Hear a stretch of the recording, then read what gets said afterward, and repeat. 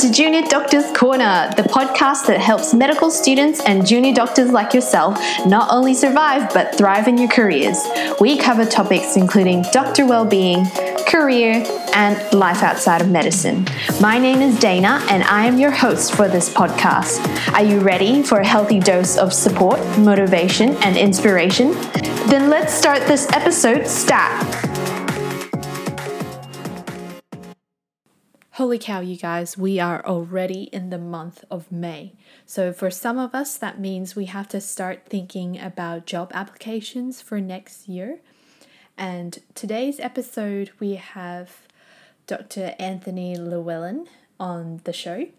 He is an expert on CVs and interviews, which he will explain why as you listen to the interview. I just wanted to preface this episode by saying that this is not a sponsored episode. We do mention that he runs his own business, Advanced Med, and he also runs paid workshops. But I met Anthony through one of his workshops because I was an attendee. I paid for my ticket. I absolutely loved the things that he was teaching and information he was providing, and I thought it would be a great idea to get him on the show to ask for some tips for those of you who don't know where to start. So without further ado, let's jump right into this episode. Hi, Anthony. Thank you so much for joining us on Junior Doctors Corner. Welcome. Thanks, Dana. It's good to be here. So for those of us who haven't had the pleasure of meeting you or getting to know you, can you please tell us a bit about yourself and your company, Advanced Med? Sure, love to. So I'm Anthony. My background is I'm from Newcastle, which is the land of the Wabakal people, and I'm a proud dad and husband of two. Husband and proud dad of two boys. That's kind of the most things are important to me before I talk about my medical background. I'm a psychiatrist by background, but even when I was doing psychiatry, I was very fascinated by other aspects of human behaviour, I guess, and that led me into a kind of an interesting journey in medicine as a career, initially in kind of medical administration and management, solving a bunch of problems around doctor recruitment in psychiatry, which for those who know about psychiatry, it's a hard field to get people to train in and get people to work as consultants in. And I managed to have a few successes in those areas and learn a few things along the way, so much so that I kind of then moved on to sort of bigger kind of workforce roles. A few years ago, I had a really exciting opportunity to be kind of the first medical director at a place called HEDI, the Health Education and Training Institute, which is kind of a component of New South Wales Health that looks after all the training for the New South Wales Health staff. So I manage things like 1,000 internship applications per year and a bunch of training networks, and got to design or get involved in designing a whole lot of programs for training and also things around improving the quality of medical management. And that was a really, really good opportunity. And that sort of then led me into education. And so in the last couple of years, I've been sort of back in Newcastle, having worked in Sydney for 4 years, focusing on education. So I work part-time at the university and part-time in my health service, doing a bunch of training stuff. But my passion has really come around to this issue of trying to improve how we manage doctors in the health service. I think as doctors ourselves, we're not generally very good managers. We don't get trained a lot about it. We don't even know sometimes we're making bad errors. And then as coming through the system in terms of managing our own careers, I just have seen so many issues for really good doctors not having things like a CV that actually sells them well in the job market, or even thinking about the need to practice for interviews, which can be very competitive. So in the last couple of years, we've set up this business, Advanced Med, myself and Neil Gobin, who you would know, Dana, who's one of the co-founders of the Print Conference. We've found that there's a lot of interest from trainee doctors and now also international doctors and specialist doctors in getting some help around managing their medical careers. So I guess that's kind of a long roundabout way of me saying that at the moment my focus is helping other doctors to manage their medical careers. And so we do that through the Advanced Med website. That's advancedmed.com.au. We run workshops. We've got one coming up on the 29th of June in Sydney. And that's about, starting from preparing a CV all the way through to practicing interview questions. We have a lot of people contact us for help with things like interview prep, so I do a lot of coaching around that, or fixing up their resume or CV. And I've been also blogging and vlogging on YouTube. So about a year ago, I started up a YouTube channel, Career Doctor, which is now at 1,700 subscribers at this point. And getting a lot of interest again from people that are interested in understanding some of these sort of core job skills, which I guess just don't seem to be taught in medical school or in postgraduate training very effectively. Yeah, I can certainly vouch for the service that you've provided through Advanced Med. I've been to one of your workshops when I was an intern, and wow, my goodness, how much I did not know about CVs and interviews, and I was just typing away furiously at my laptop, just soaking it all up. And I really do wonder, because with CVs and interviews skills, it's so essential in being a doctor, because we go through exams and training to come out the other end to become a specialist. Why do you think medical schools don't teach us this stuff? Or even like at hospital level, why don't the hospitals teach us or our interns how to do all this? I think it's a very good question, and it gets back to another interesting area that I've been looking at in my research. I'm currently trying to do a PhD in my spare time, which I have very little, but I'm looking at this issue of work readiness in medical graduates. And what you often see from the employer perspective is this perception that medical students aren't being graduated from medical school as quote-unquote work ready, whatever that means. And I say whatever that means because if you actually look for a definition of work readiness in interns, there is none. That's part of my research. So you've got this perception from one side that the medical schools should be making the students better prepared. And what they often are talking about is not the clinical knowledge or the skills or how to put in an IV or that sort of stuff, although sometimes that's a problem too, but that can be easily fixed. It's more about how to be a member of the work team, to know to put your timesheets in on time, to know how to apply for the next job, to know who to go to if there's a problem, all those sort of things that are very important for both organisations and people to succeed in organisations. And I actually think, it would be wrong to suggest that the medical schools aren't teaching this sort of stuff. But one of the perverse things is we've got this system in Australia where 99% of all medical graduates get an internship. I know there's been some concern over the last few years about the number of interns available, but when you look at the data and all the graduates coming through medical school, first of all the domestic students are still guaranteed an intern place. And then most of the international students who come to Australian medical schools do end up getting an intern position here or somewhere else if they apply internationally as well.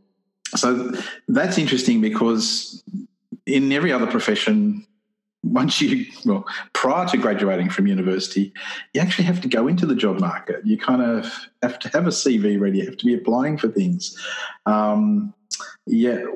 We've got this protected status for medical students, and I benefited from that. But I think the problem is it sets off a start where we don't think about these things, and there's kind of, I can wait till later. And then so you get interns and residents, like where you were at one of the workshops a couple of years back, thinking, oh my goodness, I suddenly have to actually apply for a job where other people might be competing against me and there's only 5 of them or something like that. Who do I go to? Where do I learn this stuff? Yeah, I think there's kind of the system doesn't really promote these what I call core job skills, and there's really often you might have some local context. So I know I've found from talking to a number of training doctors that they might have a really good director of medical services or director of training who's good at this sort of stuff in their local hospital. But then we find people coming to our workshops where they've found that they haven't really been able to get that local support. So the sort of skill base of the training people that are supporting the trainee doctors varies a lot in this area. Yeah. Okay, so having dealt with a lot of junior doctor applications through HEDI, your time at HEDI, what was the most common mistake junior doctors make when it comes to writing CVs, and how can they fix it? If I was going to say my favourite mistake, and there's a lot, there's a lot I could cover here, but I think the big mistake anyone can make with putting together their CV is not showing it to someone else.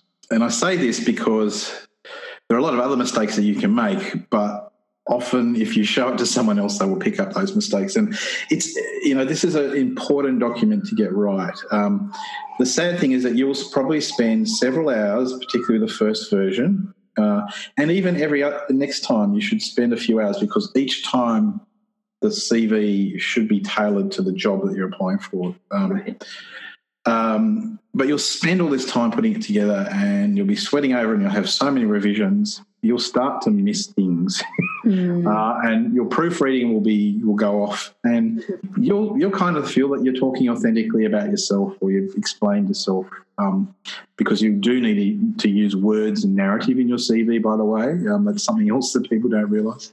Right. Having someone else look at it, they will pick up some of that stuff and they'll give you sort of a independent perspective on it. Now, you have to be careful with that. I would always say preferably get someone who is involved in selection to review your CV, not just anyone, because the opinion you get is really important. So you want someone who sees a lot of these things, who kind of has a feel for what is a good CV and what is a not so good CV, and maybe even has some examples to show you as well.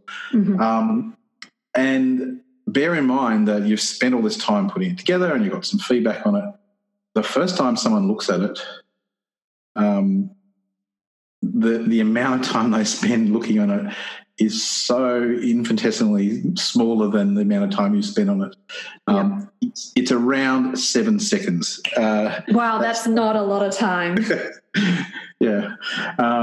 It used to be 6 seconds, but... So we somehow gained an extra second. Yeah. So there's a study done by an HR group called The Ladders, which you can find on the internet. They did the original one. They basically got a whole bunch of recruiters looking at CVs online with eye tracking software. And they worked out, the average time and what they were looking for. They've repeated that recently, and they say the average has gone up to 7.2 seconds. So, but anyway, it's not a lot of time. And so whether it's 6 seconds or 10 seconds, it's very crucial that not only is the document correct and accurate, there's no typos, grammatical issues, formatting problems, etc. When someone goes through it, suddenly it also needs to have all the important information on the front page so that you don't miss out being moved from the CV pile into the not for interview pile. So you need to also know what are the crucial things that the person reviewing that CV are looking for to make that determination. So, yeah, the ultimate goal of your CV is to get you an interview. It can do other things for you, but if it doesn't get you that interview, then it hasn't achieved its aim. That's really great advice, Anthony. Thank you. And your other area of expertise, which you alluded to earlier, is to help doctors improve their interview skills. So what is the most common interview question that gets asked on selection panels, and how can junior doctors prepare for it? Yeah, that's a difficult question to answer, Dana, because every panel will be different. There are some common types of questions and there's some common scenarios that you need to be prepared for, but it will vary. And you also need to sort of be thinking about researching that part of the process as well. I guess if I step back and think about the most common mistake I see both trainee doctors as well as specialist doctors making in this process is not taking the interview process seriously. It's interesting because we've gone through medical school, we've gone through postgraduate training, we've done all these, face-to-face clinical type exams, which are essentially the same thing. Yet we don't conceive of the interview as kind of a test. And it is. You compete, and it's a slightly different test because not only are you competing against yourself like you are in the most medical schools and postgraduate training courses, programs, but you're now competing against other people who are likely to be almost good, if not better than you. And so you can improve your performance by practicing. So most selection processes in medicine come down to three key elements. One is usually your application CV. Often that's just used as a process of determining whether you get an interview or not, but sometimes that's taken into account in the overall process as well. The second one is the interview, and the third one is the references. That's generally it. I mean, there are some other things in some circumstances, but most selection processes are around that. So you need to think about what sort of result you want from the interview performance and how you can get there. And so practice. Get a bunch of questions. We've got some on our website, by the way. We've got about 420 in the question bank for various jobs, RMOs, physician trainees, etc. They're free to find and download. I've got some blog posts where I also talk about how to answer some of the common interview questions. I recommend getting a list of scenarios that might come up because rather than telling you what I think the most common question is, I think you need to think about what the most common examples you might need to have prepared for the interview, because most medical interview selection panels are trained these days to ask what's called a behavioural question. So what is a behavioural question? It's essentially asking you a question about something that's important to the role that you're being selected for by asking you to generate a past example of how you've dealt with that particular scenario or issue in the past. And the science and the philosophy behind that is that past behaviour predicts future behaviour. It's probably a little bit the evidence behind that's probably a little bit overstated, but it's certainly the case that asking for past examples can improve the overall validity of the selection process. So you will get a question like, and this is one of the common questions, can you tell us about an example in the past where you had to deal with conflict in the workplace? And then you might get some additional information like, what was the situation? What was your role in it? How did you deal with it? What was the outcome? So you need to have some examples of those common scenarios where you might be asked. This is what I do often in my coaching is we go through some of those scenarios and I ask people what their examples are for some of these situations. And we often find that sometimes the example's kind of probably not a good one to give, but often it's actually just how the person packages it and talks about it. Right. And the one thing that's often missing is whether they talk about the result of their behaviour or not. So often people are very good at describing the situation, what the role in it was, but fail to actually tell what happened and sell it as a successful outcome. You need to think about those examples, those scenarios, and then actually practice telling the story because it's very awkward talking about yourself. Most people find it difficult, but if you practice a few times, it's actually a lot easier. So I don't know if I kind of came to a common interview question for you there, Dana, but it's my meta message there, I guess, is think about examples and practice telling those stories. No, that's really great advice. I mean, at the end of the day, being able to sit through interviews and do well in them is a separate skill itself. Like, you could be the best doctor ever in the whole of Australia, and if you did not practice how to sit in interviews, you might as well just be an average doctor because you can't convey what you can do and what skills you have to the panel. Yeah, absolutely. I guess that is a key point here. You're right. You might think that you're the ideal candidate for the job. You might have been kind of dreaming about this specialty position for some time. You might have been doing all these great things to head towards that, studying the right things, doing the right courses, getting the right experience, all those sort of things, helping out on a voluntary basis, doing some research, whatever it is. But there will be other people doing the same thing. And the panel only get 15 to 30 minutes with you on an interview to decide. Now, it's very artificial, and sometimes they know you, so that helps. And sometimes your referees can talk you up, but it's your opportunity to put forward your case. And so it's your interview.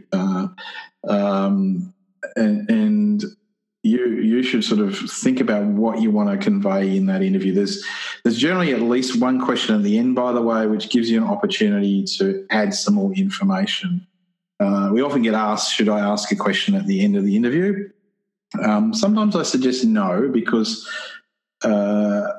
often people have had a lot of opportunity to find out about the job and it sort of comes across as a bit forced. But sometimes instead of asking that question back to the panel, what you can do is go back to one of your answers and add to it if you think you need to, or point out something that you think you weren't given the opportunity to put across to the panel. And also a hot tip is you should have all those great examples in your CV. So that if the panel missed something when they're talking to you in the interview, at the end you can say, by the way, I just wanted to also remind you that in my CV I talk about my research background, and I know part of this job is about research, and I just wanted to highlight some of the achievements there because we didn't have an opportunity to talk about that. And I'm happy to clarify any of that now with you, or you can look at my CV. So that just cues the panel to have another flick back through your CV and might just get you a couple more brownie points or bonus points from the interview. Yeah. Thank you for that, Anthony. I love how you always just drop so many hot tips, especially during your workshop. There was just so many. So for those of you who are looking to boost your CV or sharpen your interview skills, I highly, highly recommend Anthony's workshop. Yeah, we're holding one on the 29th of June in Sydney. We're actually doing a few private ones as well, but the public's on the 29th of June, and you can actually get tickets to that now off the advancedmed.com.au website. But before you do that, for your listeners, Dana, we've got a bit of a special deal. So if they go to advancedmed.com.au and then put in a / Junior Doctors Corner, we go to a secret special landing page where you can get a ticket to the Medical Careers Workshop for $30 off the current price. So I think tickets are $290 at the moment with the early birds, so that'll drop you down to $260. Plus, you get our free, you get our CV course for free, which is $90. Now, some people might not be able to get to the workshop. Not everyone's in Sydney or able to get to Sydney. That's fine. You also have an option of getting that CV course for half price, so $45 if you go to that link. So, just check that out, and happy to answer any questions people might have about that. There's a process for doing it on the website too. Thank you so much for that, Anthony. That's very kind of you to share that. Now, before we finish up, because this podcast focuses on doctors' well-being, I was just wondering if you could tell us one or two things that keep you sane in your very evidently crazy busy life. I've got kids, so you have to focus on them and sort of sometimes work around them. And both my wife and I work, and we juggle busy schedules. So one thing I've found very helpful for us to remain in sync and make sure we get to the important things is to have a shared calendar. So I'm an Apple user, so we use the family calendar or whatever. That's iCal, yeah. iCal, yeah, but there's a family share calendar you can set up with that. So I would suggest if you're part of a team, think about having a shared calendar where you put all the important things in so you don't book things on top of them and you've got your work. So that's probably one thing that keeps me sane. If I didn't have that, I think my wife and I would be spending a lot more time synchronising calendars. So that's one thing. The other thing I think is, there's always moments in my life where I kind of feel like I've got too many jobs and too much on. What I then tend to do is think about how I can clear some space. Even if that's a couple of weeks in advance, look at what appointments or whatever I've got in the future, what commitments, and just block out as much time around that for a couple of weeks as I can to sort of give me the time to catch up. Also every now and then look ahead to see what's coming up so that you can be planning for it and using your spare time to do that. So, I tend to be a fairly organised person around that sort of stuff. And I think I've learned some of these skills over time as a way of coping with business. But, I think every trainee doctor can kind of learn some of this stuff. Sometimes you find that you're not doing quality time, you're doing quantity time. And if you're in that sort of situation where your list is ever expanding, you probably need to seek some help from someone who seems to have it a bit more under control and find out what they're doing to stay on top of things. And some of it's about actually not taking every task on. Some of it's actually dedicating more time for the quality stuff. And some of it's actually learning how to delegate effectively as well. Well, thank you so much for your time, Anthony. That was a jam-packed episode with really, really good advice. And thank you, Anthony. Thanks, Dana. If you really like that episode, please don't forget to leave a review on iTunes to help a sister out. And don't forget to subscribe to our email list so that you never miss an episode.